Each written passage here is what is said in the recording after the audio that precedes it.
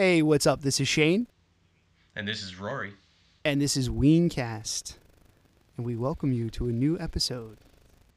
Yes, good evening, everybody. Hope everyone's doing as well as I am. Yeah. We have a very special episode planned. A couple of episodes, actually. This is going to be a two-parter. Before we get into this episode, we just want to remind everyone that we still have some of the Sound of Urchin digital downloads available. Either the albums of Rejoice or Black Castle still available as gifted to us by the amazing Chris Tomato from Sound of Urchin. I just wanted to give everyone a heads up. I am out of the bonus CDs. So there were a few bonus CDs included with the digital downloads at first, but he didn't send it quite as many of those as he did the digital download cards. So first come, first serve, and those are gone. But I still have... All I got to say to that is, damn Gina. So those are gone. The lucky people who got them, but we still have some of the digital download cards for those albums. You're still going to get some amazing music, amazing bonus tracks. They still come with the bonus tracks, digital, and you get the stickers as well as our sticker and the signed liner notes by Tomato. $10 per album, either the album of Rejoice or the album of Black Castle, and just hit us up via email, weencastpodcast@gmail.com, or just hit us up on Facebook, and we'll set everything up. $10, that's shipped. It's right to your door. $10 even. You can't beat that deal with a stick. So hit us up if you're interested in some amazing Urchin music. Yeah, dude, it's worth checking out. If you haven't heard Urchin before, you should check them out. This is a great opportunity to do it and to support our podcast. Thank you, people who already have. All the money goes to the podcast. Absolutely. It's a win-win. So it's a triple win. It's a win-win-win. Yeah. How many? Yeah. I mean, come on. You can't even count how many wins. So we have a very special two-part episode. We were lucky enough to be asked on another podcast late last year, which is our buddy Kenny and his music podcast Earfloss. It's a music history podcast. It's a fantastic podcast. Everyone should check it out. Absolutely. So Kenny is an awesome dude, and every episode of his show revolves around a different musical act. So we were lucky enough to be asked by him to help him sort of cover the Ween episode, and we were totally honored and thrilled to be able to talk to him about Ween. And Kenny really made an amazing, concise podcast from our conversation. It's about an hour long. If you check out Earfloss, it's about an hour long, the Ween episode. We just had such a great time on the phone with him, and we talked for over 2 hours.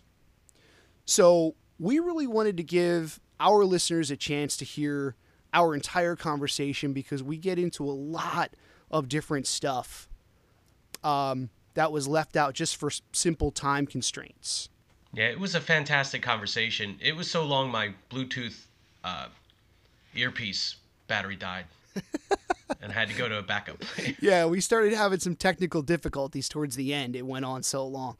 Well, you can really talk about Ween all night, so it was really awesome to be able to talk for a couple hours. So we're really excited to share that with everyone in a sort of the more just as it happened kind of version. Absolutely. So we wanted to kind of present in a two-part episode, part one and part two, our whole conversation, kind of warts and all. So it might have been, it might be shrunk down a little bit just to close up some of the gaps where none of us are saying anything. But other than that, this is pretty much our entire conversation. So this will be the part one. Yeah, so everyone enjoy part one coming at you. Hey, everybody listening to Weencast Podcast. This is your old pal August Forming here, a.k.a. Fred Moore. And I want you all to tune in to my invitational radio show, WINV. It's recorded at the Invitational in New Hope, Pennsylvania. What I do is I select a invitational and I play songs from it. I narrate and tell stories. It's a lot of fun. So please sign up for my YouTube page, which is Fred Moore. And now back to Weencast Podcast. Hey, this is Kenny with Earfloss, a music history podcast. Earfloss is a bi-weekly music history podcast where each episode, me and a co-host, usually Natalia, take an in-depth look at a different band or musician from all genres and all times. We go into their life, their career, their history, and we talk about their music. You can find Earfloss on CastBox at castbox.fm or wherever you listen to podcasts. Can't wait for you guys to hear it. Check it out. Earfloss, a music history podcast.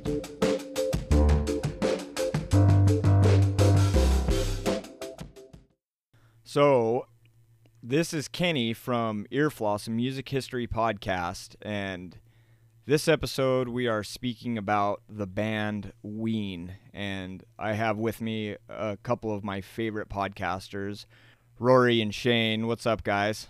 What's up, Kenny? Hey, what's up, Kenny? Thank you, Kenny. That's very kind of you. This is Rory from Weencast. And this is Shane from Weencast. Glad to be here. Yeah, why don't you guys before we get into it, why don't you guys tell everybody about Weencast and what you guys are doing?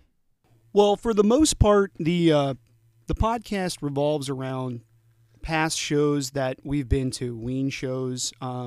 So we started off basically just doing each episode is our discussion and review of a specific Ween show that we attended. Everything from how we found out about the show to getting there, who went with us, what the trip was like getting to the show, where it was, what the venue is like, and then kind of getting into the actual show itself, the set list, what they played, what they didn't play, so like a little bit of everything. And then we've also done a couple of different episodes where we talked about like our favorite Ween albums, had a couple of surprise guest interviews from our friends and also, people in the Ween community. And it's been great. It's been a lot of fun, really. Yeah, it's been great to share our experiences and, just go down memory lane. That's what I keep going back to is that it's just thinking back to all the different shows. And we try to go chronologically for the most part from the first shows that we've been to. And so it's just a lot of fun to re-listen to old live shows and kind of just jog the memory and go down memory lane. So it's a lot of fun. Yeah, I really dig your guys's podcast. I listen to it quite a bit. I really dig Ween, and that's what put you guys on my radar.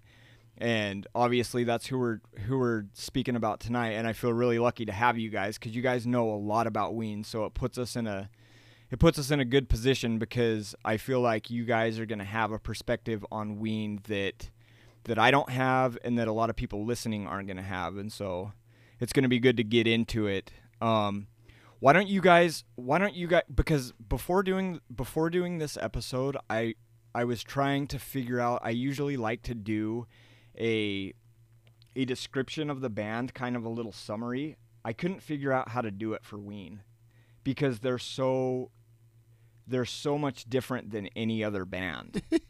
Why don't you guys explain Ween? Sure. You know what I mean? So you're right. It's hard to, people always ask, oh, what's Ween like? And it ends up being a long discussion. It's hard to just say, in one sentence what Ween's about. It's really difficult to pigeonhole them. Ween plays just about every style of music out there.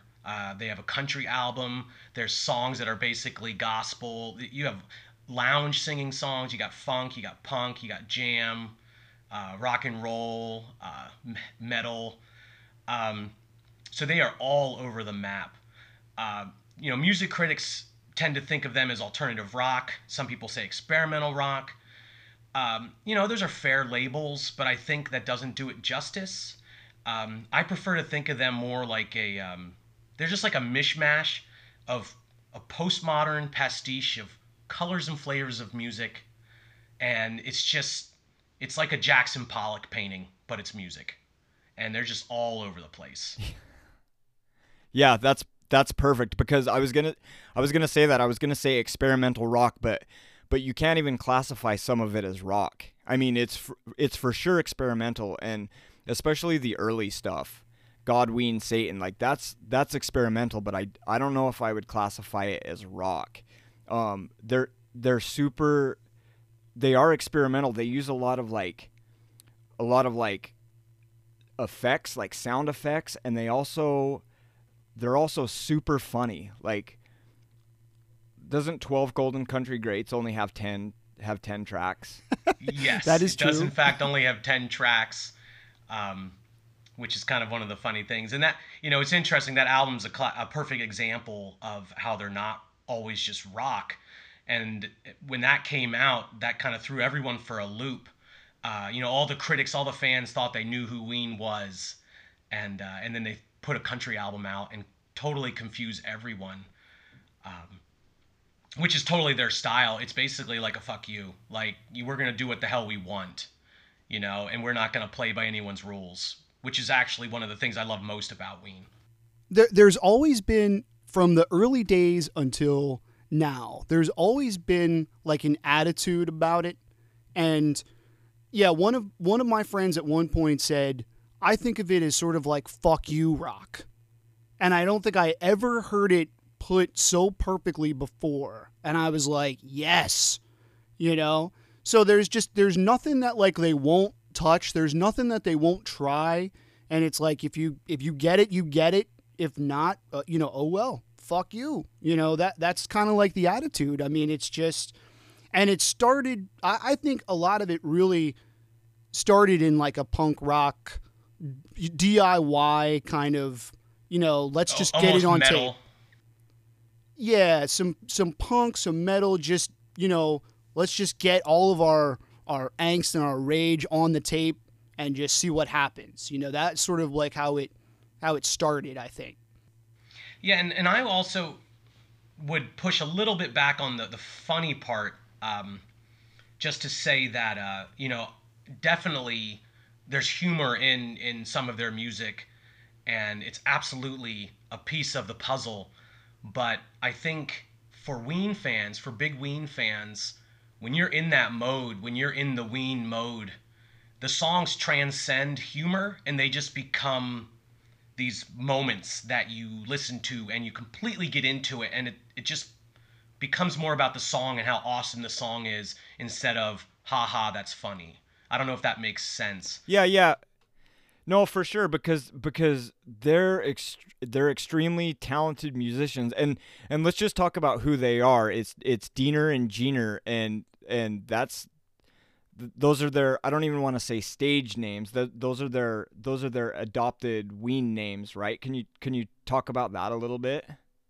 Like who the guys of Ween are? Yeah, so you got Dean and Gene, and Dean is Mickey Melchiondo, and Gene is Aaron Freeman. So they are stage names. They kind of took that from the Ramones as like an inspiration to have stage names, which to me already is like an awesome thing. That they're and it shows those punk roots. Totally. But yeah, so they took the names Gene and Dean, and took those stage names and became this persona. They're not just guys on a stage playing music. They are Ween. Like, they are Gene and Dean. And when they're on stage, they are those characters. And it's interesting because at this point, it's a 5-piece band. And but none of the other 3 have nicknames. Dave Drywitz on bass, Claude Coleman on drums, and Glenn McClelland on keyboard. So they don't have nicknames. There's been some people from time to time. There's a Mean Ween mixed in there back in the day. But in general, they're the ones that they're the two that have the nickname, that have the stage names, and the other guys just have their regular names. So it's always been, even though it's a Right. five-piece band, it's always been about those two as the leaders that that create the music and lead the band every step of the way. Yeah. Yeah, because without either one of those two, I mean, any one of the other three could fall off, and assumedly it'd still be Ween. But if Gene or Dean fell off, it would cease to be Ween. Yeah, and I mean early on, so they started back in 1984, way back in the day in middle school.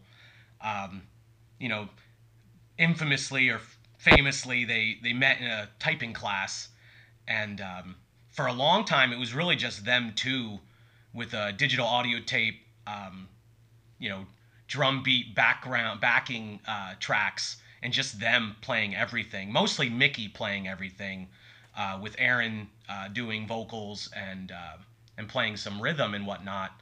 And they had other, you know, people helping them from here and there. In particular, Andrew Weiss from Rollins Band. He did a lot of bass for them early on and was an integral part of the band for a while in the earlier era, God Satan and the Pod and whatnot. But so for a long time, it really was just them two. And it wasn't until you get further along into the 90s that it becomes the five-piece band. I think that's one of the things that's really unique about them, especially when you go back and you look at the early days, the fact that it was just the two guys and they actually put on a live show. So like when you go back and you look at some of those early shows, especially one of the clubs that they played a lot was City Gardens in Trenton, New Jersey. And a lot of those shows, they opened for like legitimate, you know, bands, legitimate punk bands from the time. And it's just the two guys. I mean, I think there's a lot of other bands over the years that have had, you know, sort of their driving forces. Like, okay, well, these two guys are really the main guys. But then they would add other musicians or whatever. But these guys actually went on stage with just the two of them and the backing drums, the DAT tape, and actually put on a show. So, I mean, there really isn't that many bands over the years that, you know, could say that. I know there is a handful of them that have become popular, but that was sort of one of the unique things about them is it was just them two, and that's what you got. I also think that contributes to the rawness of that early material. You look at Godween Satan and how sort of obnoxious and metal and punk it is. A lot of it is anyway. And I think it really does, you know, it comes out in because you just have two guys and you got to throw a couple tracks on the DAT in the background, but then you have, you know, a lead guitar and a singer. So it's going to be raw and it's going to be kind of a focused sound. You know, you don't have all these different pieces of a live band that are playing different solos and different pieces of songs. It's just those two dudes. Totally. Yeah. So talk about Boognish, the Boognish. So the Boognish is the sort of best example of it. But one of the things about Ween is that they have, it's almost like a mythology that their songs are about. And those Boognish rising above the mist, wielding a scepter of power, you know, and it's just sort of, it almost becomes like a religion that they're preaching. You know, and there's a lot of examples throughout their songs of, it's almost like a mythology. You know, you've got like on the Quebec, the Argus, and the Argus is this mythical creature with all these eyes, and he's watching everyone. He's watching over you. There's, you know, Captain Fantasy. You know, there's just, and the Boognish is the origin of that, and this idea of the Boognish that you worship. You know, I can't speak. I can't say for certain if you know exactly when the Boognish came into play. The early years is kind of a bit mystical. Between 84 and 1990.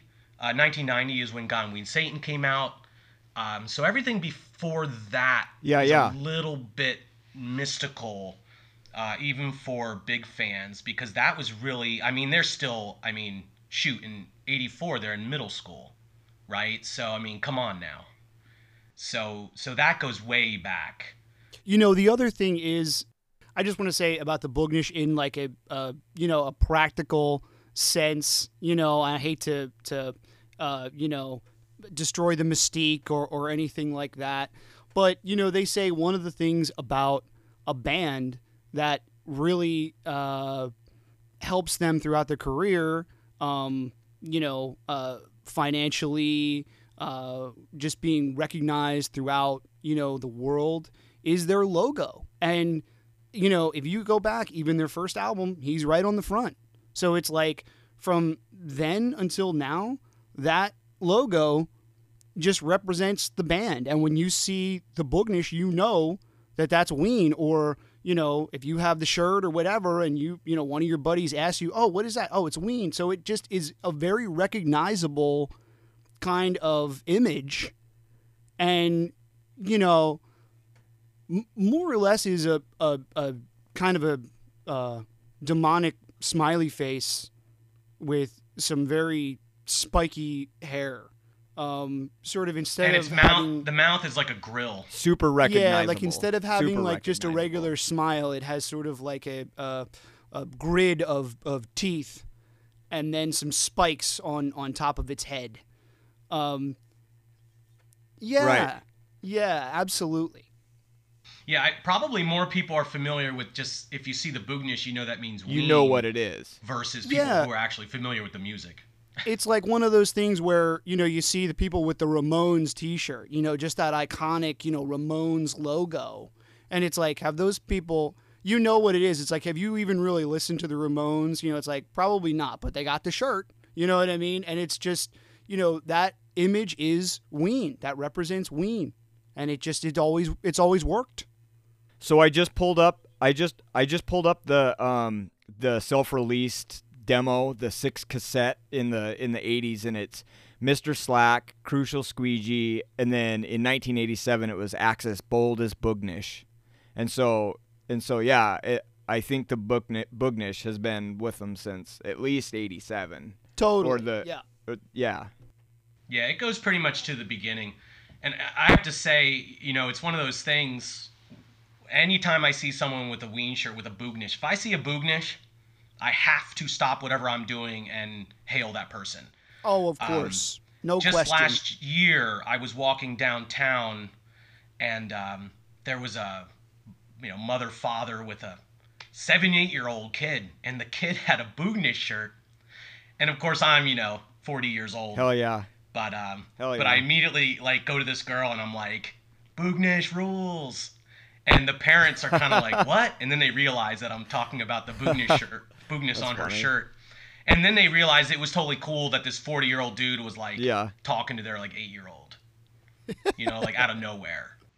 Or at least I think it was cool because they sort of smiled and laughed. But anyway, you have to. Like if you see a Boognish, you have to acknowledge it. Totally. Yeah. Yeah, and that's the mentality it is with, not every band for sure, but there are the select few, and I feel like we should talk about it maybe a little bit more when we get down the line here, but Ween is one of those bands that the fans and that the fan community is just as much a part as of the big picture of Ween as honestly, Dean or Gene or the band themselves, because the fans, to say it's a cult following is to understate it. I mean, and you guys could probably speak to this better, but it's a community. It's a worldwide community. I was reading some of the stats from Australia and the UK, and it's not just here in the States that Ween has this huge cult community following, but it's everywhere. It's across the globe. Yeah, and they in the early '90s started touring overseas too, which is kind of wild. Just two guys and a DAT, and they're in Europe touring, from the States. So that's pretty wild. I would put it a little bit so a way that I could phrase that as far as the fans and the cult following for myself, and this varies from Shane, but I've been to other shows. I've been to some Dead shows. I've been to very Bob Dylan. I've been to Bonnaroo. I've been to some shows. Yeah.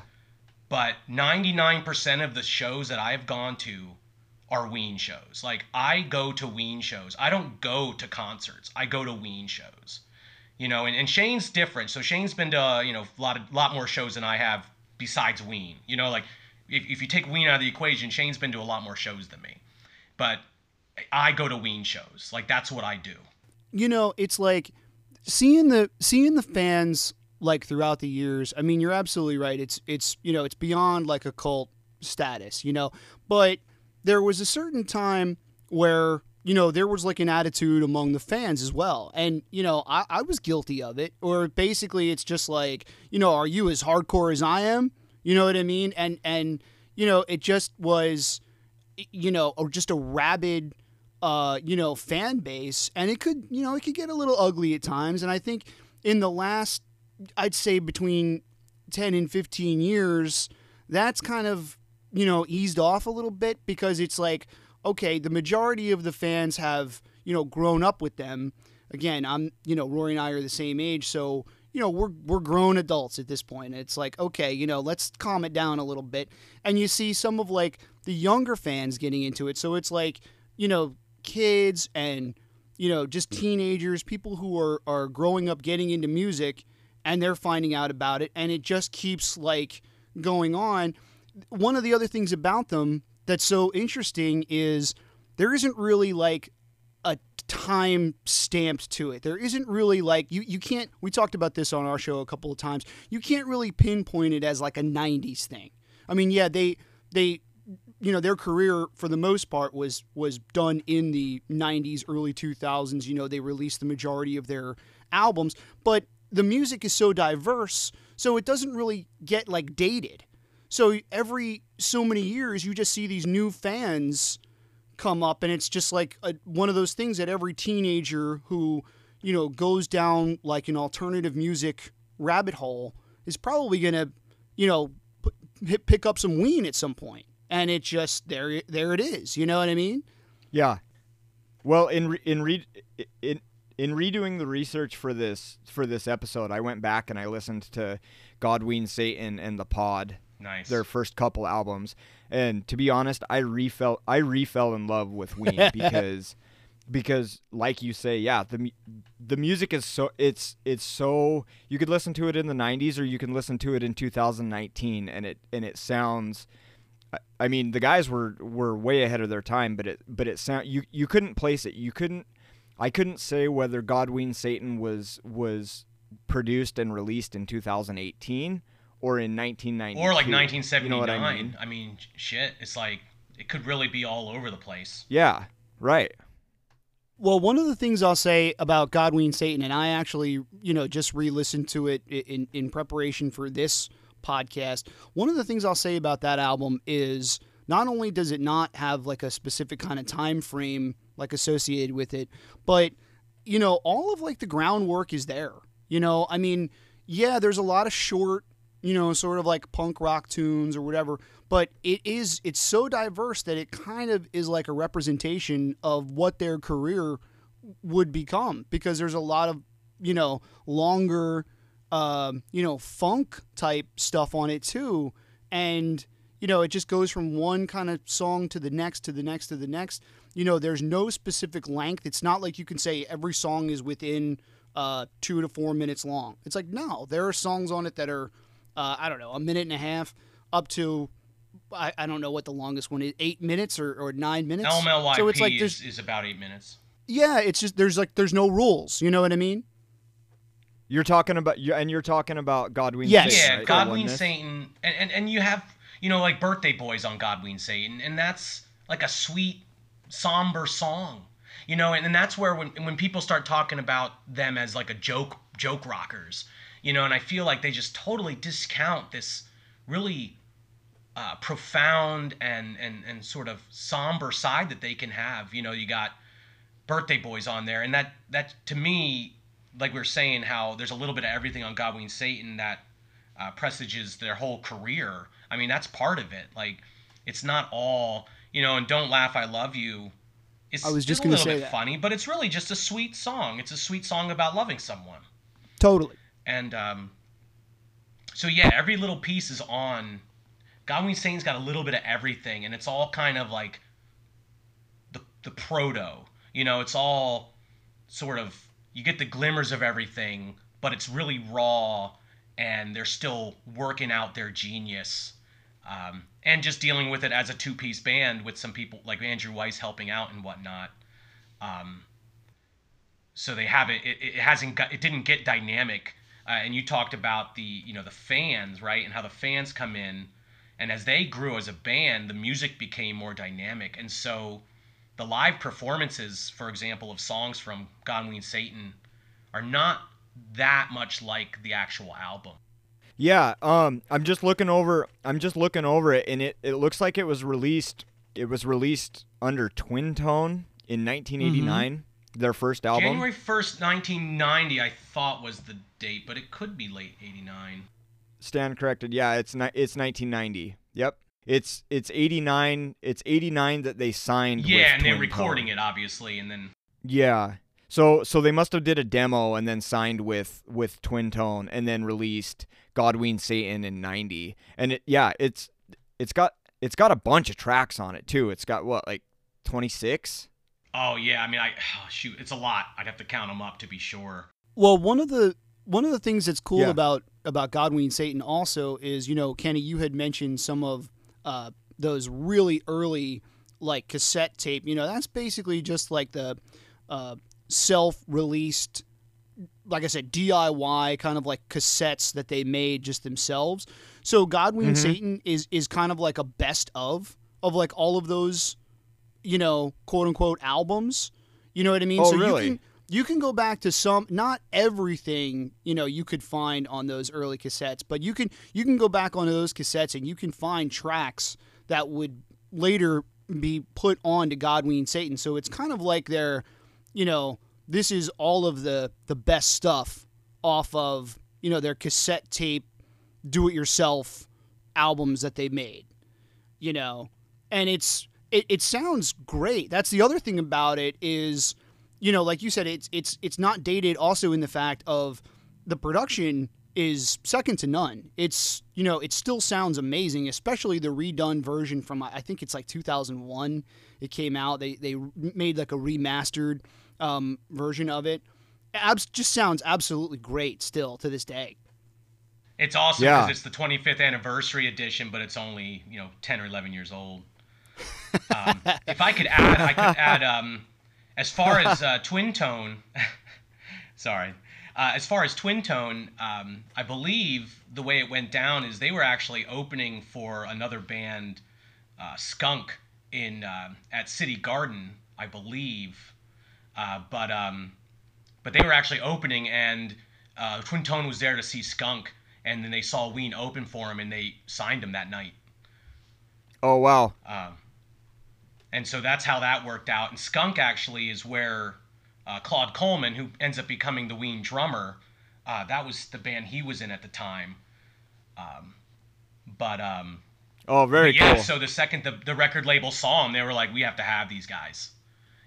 And I don't know about Skunk, but what a bummer to have to have the record label come and watch you play and then sign the opening act. And then sign the opener, yeah.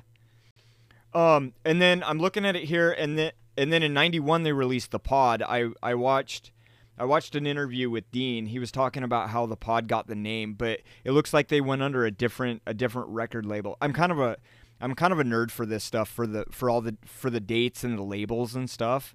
Do you guys know what the deal is with that? With it looks like they were recorded. The Pod refers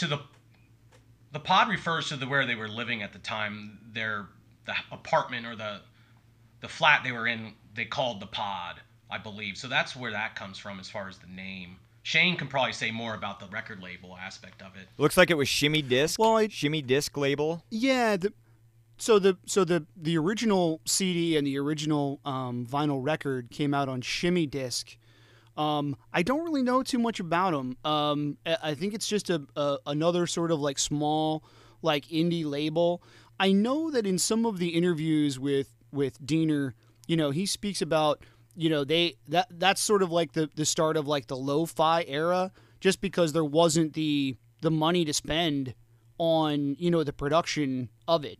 So, it's kind of back to the, like, well, let's just do it ourselves. It's just them with like the 4-track.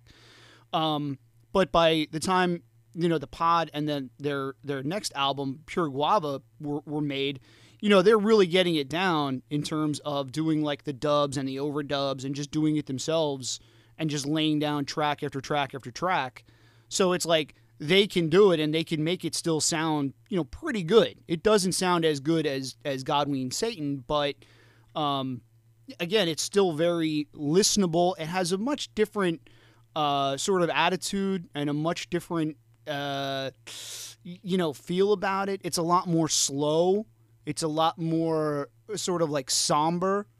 It still does have some upbeat and, punk type songs in it. Also has some really pretty songs. A couple of really beautiful songs also, but it definitely has a much more slow kind of feel than God Ween Satan. Yeah.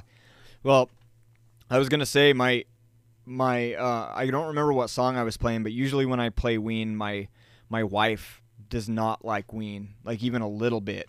She doesn't like Ween even a little bit, but the other day I was playing a couple of their really pretty songs because they do, and especially on the later albums when you get into even White Pepper and I guess Chocolate and Cheese doesn't really have any of like I can't remember exactly what song was playing, but she was like, "Who is this?" And I told her I was like, "Ween," and she didn't believe me. She's like, "No, it's not." I had to show her that it was Ween, and she was like, "I might like Ween." I was like, "Yeah, I know you might." Everybody likes Ween, they just don't know it. Totally. The Pod, when they recorded the Pod, when they were working on the Pod and recording it, they both had mono, and so that's kind of an infamous thing because we talked about, it's kind of slow and a little weird and off compared to God Ween Satan being really loud and upbeat. And it really kind of, it's like the musical embodiment of having mono. Yeah. Totally. So we're not going to be, if we can't go over I'm looking down my notes here, and there's a lot of information here, and I don't think we're going to be able to go over every single album, but I wanted to get to a couple things. I wanted to get to when they signed with Elektra, because don't they stay with Elektra all the way through to the end, or did they switch again after Elektra? Because they signed with Elektra for Pure Guava in '92, right? Which was their third album. Yes, that's correct. Yep. And then did they stay with Elektra all the way through? I'm pretty sure that Elektra actually dropped them. I think it was after White Pepper, and then their last 2 studio albums would be on 2 different labels after that. So the bulk of their most popular material, I would say, is on Elektra and was distributed by Elektra. Yes. And then after Elektra, they also had their own record label, Choco Dog Records, that they released some live sets and self-produced items that they did as well. Yeah. I was just going to say, I was just agreeing that we don't have time to cover every single album. Yeah, I'm looking through it, and there's a lot of really good information, and honestly, you could do that. You could go through every album, because I feel like with Ween, you see them switching up their style, and every album, it's not like some artists that kind of release the same flow and it's the same sound. I mean, it's all Ween and it's all them doing their thing, but each album, like you were talking about 12 Golden Country Greats, like that's completely off the map. And then I think Chocolate and Cheese is another one that I feel like was a little bit more mainstream, but it's definitely has a different sound. And Chocolate and Cheese came out after Pure Guava in '94, and I think that's when they really started picking up and when they really started getting popular. Before that, though, weren't they on? Because this is something that I learned in doing this episode. Didn't Beavis and Butthead do an episode with Yes, with one of their tunes?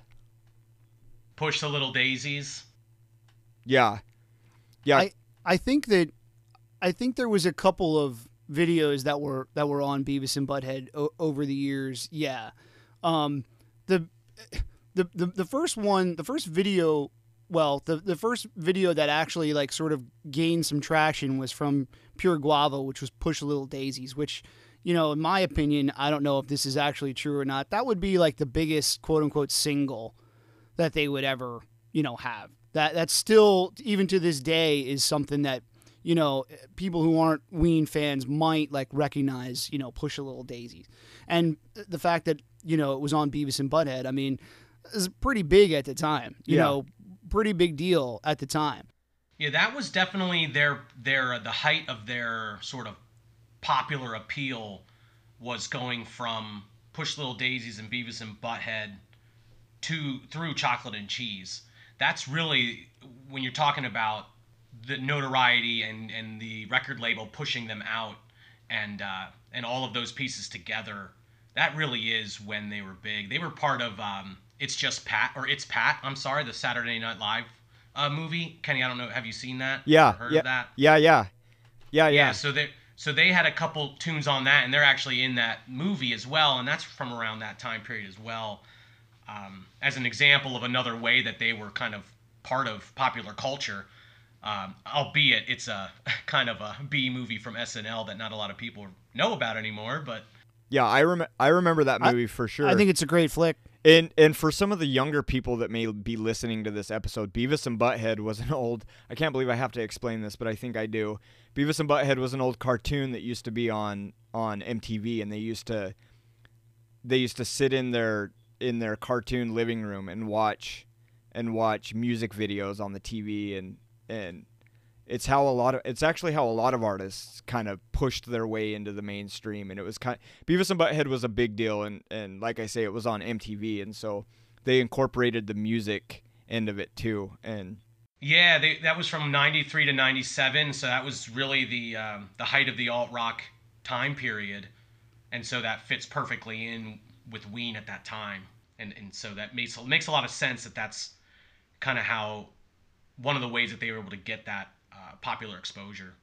And if anybody is listening that doesn't know Beavis and Butthead, basically what it was about 5 minutes of animation and then about 20 minutes of videos. You know, that each episode was more of just, you know, music videos and the same like recycled like animation of the two of them sitting there watching the TV, coupled with probably about, maybe not even 5 minutes, about 4 minutes total of, you know, new animation for each episode.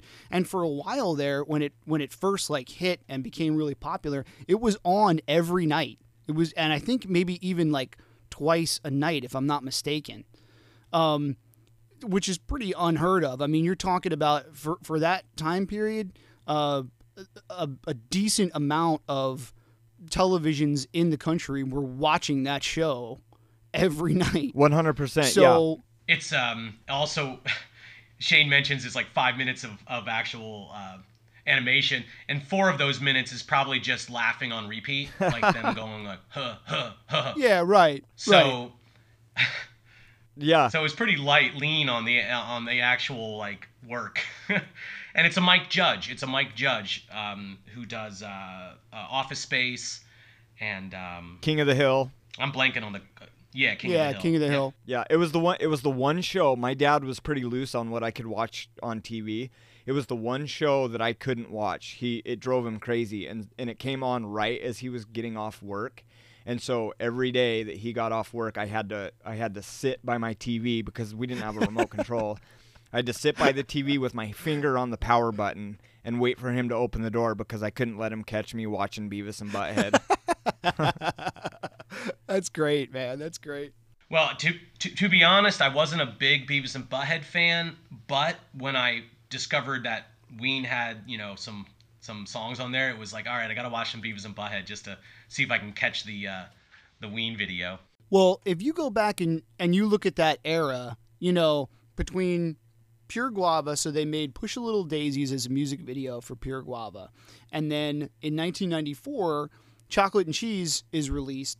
And you can kind of tell when you go back and look at the history of it.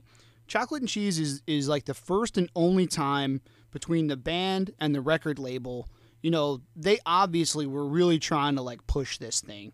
I mean, you're talking, this is like the height of alternative rock. So it's like you got the Flaming Lips, the Pixies, the Chili Peppers, like all the other like alternative rock bands of like the early 90s. I mean, that's when they're really like, they're hot. So between the band and the music label, the Elektra, we don't really know who's pushing what and for what reasons, but there are 3 videos that are made. So it's Voodoo Lady, I Can't Put My Finger on It, and what's the other one? Freedom of 76. Yeah, Freedom of 76. So there's 3 videos that are made, and that you could tell that they were really trying to like push this thing. And again, like a couple of the videos wind up on Beavis and Butthead, and it, they sort of scratch the surface of hitting like the mainstream notoriety, but it doesn't really happen. And then I think, you mentioned Golden Country Greats is what comes after that in 1995 or 96. And it's just, I know the country album tour was in 1996, and is just completely like off the radar. There's no videos. There's no quote unquote single for it. If there was, it never, maybe it got some college radio airplay or something like that. But it's just, again, between the band and the record label, we don't know who's pushing what, but it's like no one's pushing anything for that. Well, really talk about how that was recorded, because they kind of did that album 12 Golden Country Greats in 1996 under Elektra. They did that a lot different than they did anything else that they had done up to that point, right? Can you talk about that a little bit and them going to Nashville? I'll start with that, and then Shane can kind of chime in. So Golden Country Greats, just to, that's what they came up with after Chocolate and Cheese, and it threw everyone for a loop, and I don't think anyone knew what to make of it, right? And then shortly around that time, you kind of have the alternative rock scene collapsing, and then it's like, and then how does Ween continue their popularity? And so that's kind of interesting how they had this peak of popularity with Chocolate and Cheese, but then they kind of say fuck you to everyone and make this country album. So one of the things that was happening is Andrew Weiss he was helping the band with bass. Early on it was always Dean and Gene, but then they met Andrew Weiss through the Rollins Band, because they would open for Rollins Band and in the late 80s and whatnot. And he was helping with the bass, and he was doing production and mixing for them. And he was becoming more and more of a part of the band. And so when they were done with Chocolate and Cheese, it kind of got to a point where I think it kind of was Diener mostly, but probably both of them, that they didn't have a problem with Andrew. They loved the guy, but they're the band leaders, Dean and Gene. And with all due respect to Andrew Weiss, if he continued to be this large bass, large part of the band, then the two, Gene and Dean, would have to cede control. And then it wouldn't be them leading the band, it would be the 3 of them. But it had always been supposed to be about them too. So there was kind of this moment where they sort of had to have a little bit of a breakup with Andrew Weiss.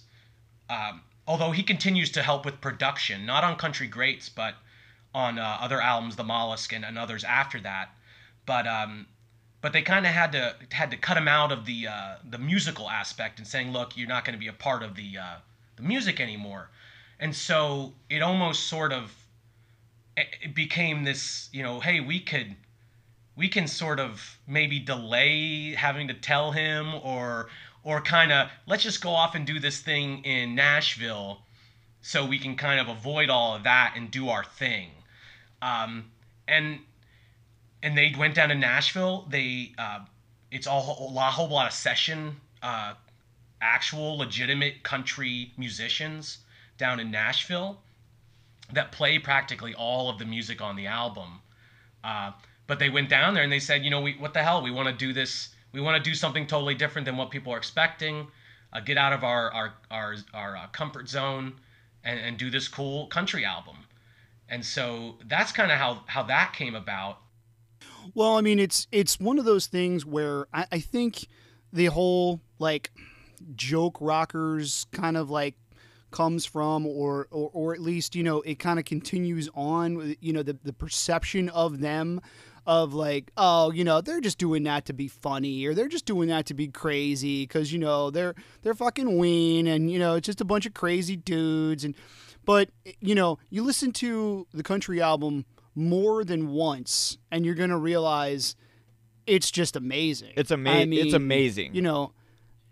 It's legit. It's one of my favorite albums. Legit. It is absolutely.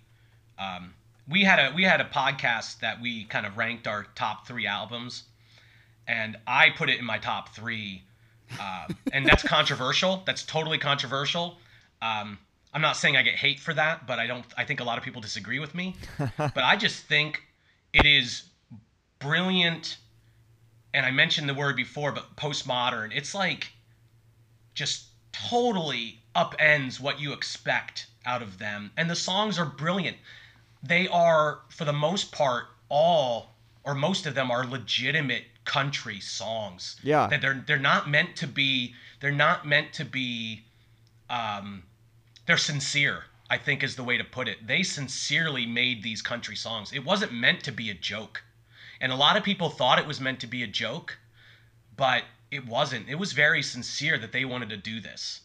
And so many of the songs are very much like real country songs and brilliant. Remind me to ask you what you ranked number 1 at. After we get towards the end, I want to hear both of your guys's number 1 Ween album. Well, just let me just finish my thought on the country album. I mean, talk about being ahead of its time. I mean, again, this is still in like the alternative rock days of, the mid to late 90s. And this is what Ween, releases. So I think even people who may have been fans of, Pure Guava, Chocolate and Cheese, the stuff that would come before it, probably heard that and were just like, what the fuck is this? It took you a couple of tries. It took you a couple of times to sort of like get into it. But I think now it really has like gained its due. They had a tour a year ago or so where they played the whole thing for at least a few shows. I don't know how many off the top of my head. And I mean, the country album has really found like its fan base. It's no longer that sort of like black sheep of like the Ween catalog, Dude, I'll tell you that's how I discovered Ween was 12 Golden Country Greats. A buddy of mine gave me that CD, and I was on board. And then it was, I think, Chocolate and Cheese after that. But 12 Golden Country Greats, that's what I think I was 17, so that would have been 99 or 98. Mm-hmm. And yeah, it's definitely one of my favorites, but I'm not as immersed in the Ween scene, if I may be so bold. It's bold as Boognish. Now we both Shane and I first discovered Ween during the Chocolate and Cheese, when Chocolate and Cheese was the most recent album. And so Golden Country Greats came, we got into Ween and we're like, this is an awesome band. And then Golden Country Greats came out. That was like the first album to come out while we were already fans. And then that was also the first tour that we went to see them, because that was the first opportunity to see them. Oh, it's the Golden Country Greats tour. So you guys were on board. You guys were on board early. You guys were into it like in the golden days of Ween. Yeah, we can't claim to go all the way back, but yeah, we got in. We were both in. I can't think of what grade at the time, but high school, and yeah, I mean, that's when we discover we're from southeastern Pennsylvania, so we're in the general region. We're in the region of where Ween's from, so they were kind of a local band for us, and yeah, we got into it at 95 or early 96, and yeah, and so it always holds a special place for us because it was our first show, and it was at the Trocadero in Philadelphia, for people out there that are familiar with Philly. And it's a small venue, and it was not even close to being full. So it was such a small crowd, and they had a country band. It was them two, and this is before they had the full 5-piece band formed yet. So I know it was them two.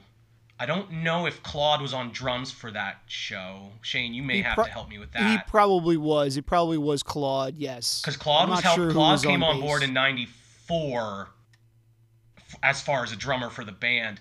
But everyone else on stage were just the dudes from Nashville.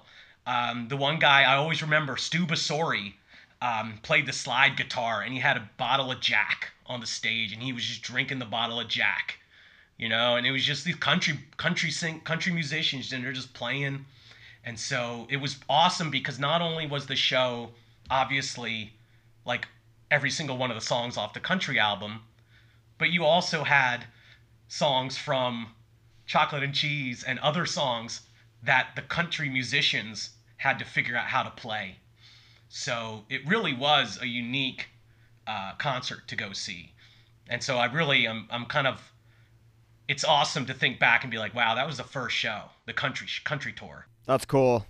If you want to hear a really shitty audio quality podcast, you'll check out our very first episode where we tell the story of going to see that show, and also just a little bit about how we got into Ween.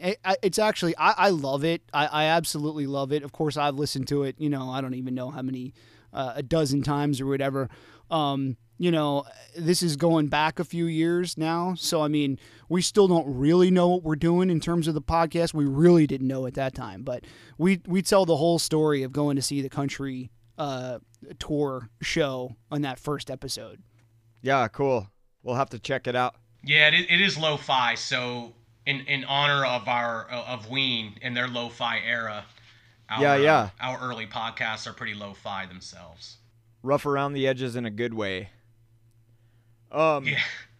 So after 12 Golden Country Greats, they do the Mollusk, and they're still under Elektra, and they do White Pepper in 2000. I think Mickey got married. Was it Mickey that got married, or do you guys know anything about that?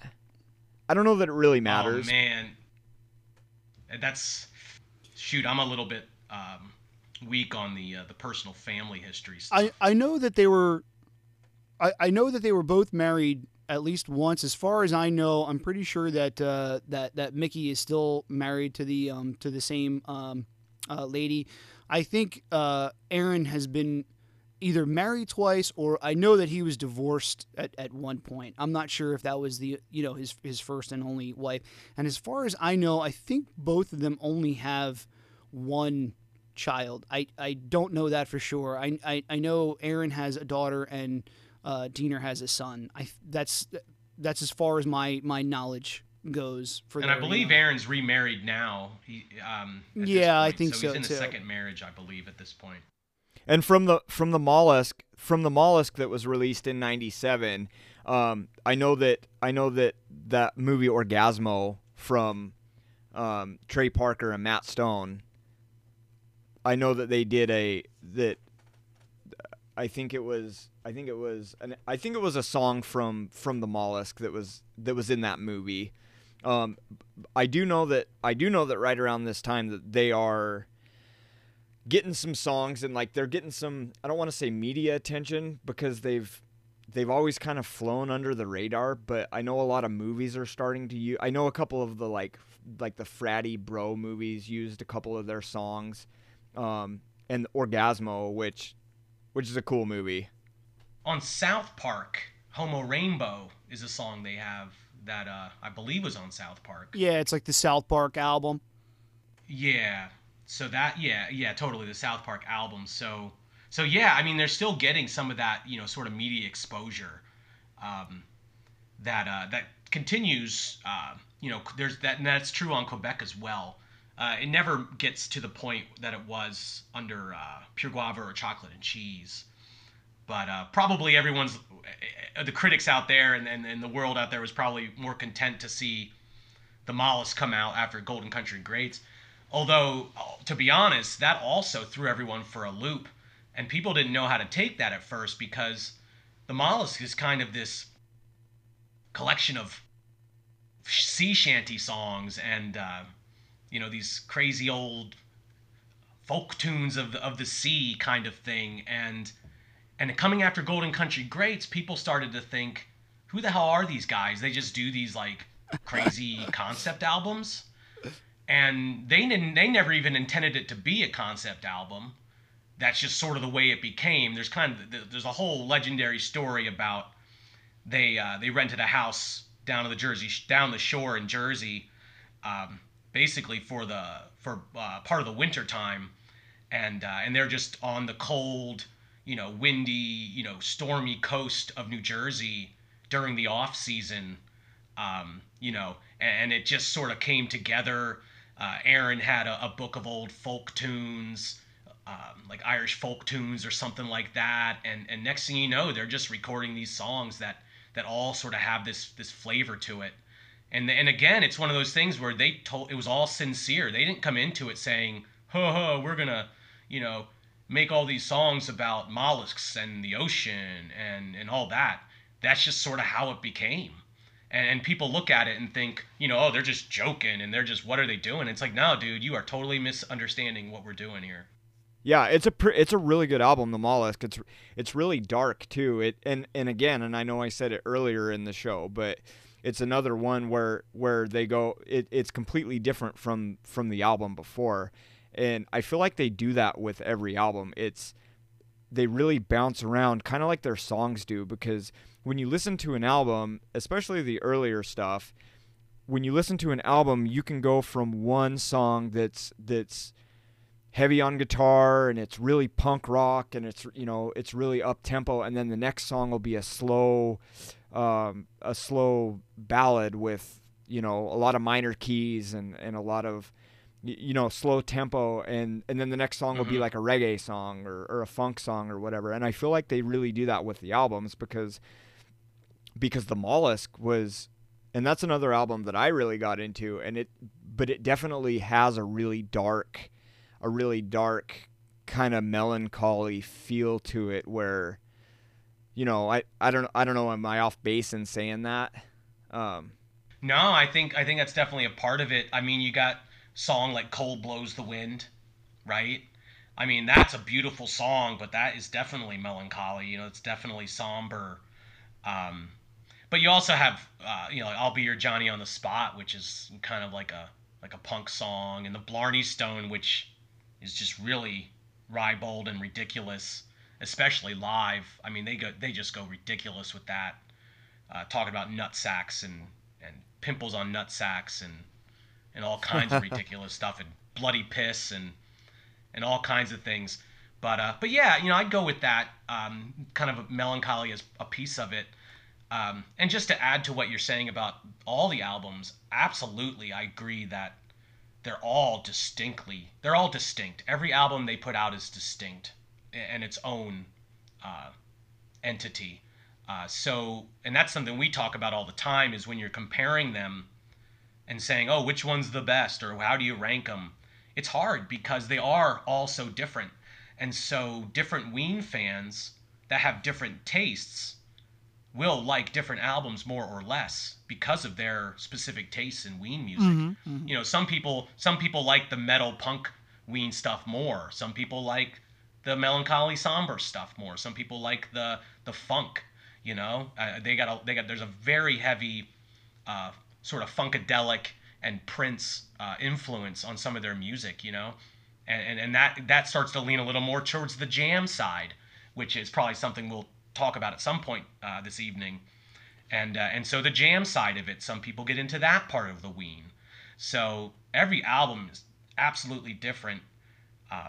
And the Mollusk is one that we consider, that's also one of the best in both of our opinions. It's one of the best albums they put out. And while I agree that melancholy is part of it, there's also, it's just got a lot of variety.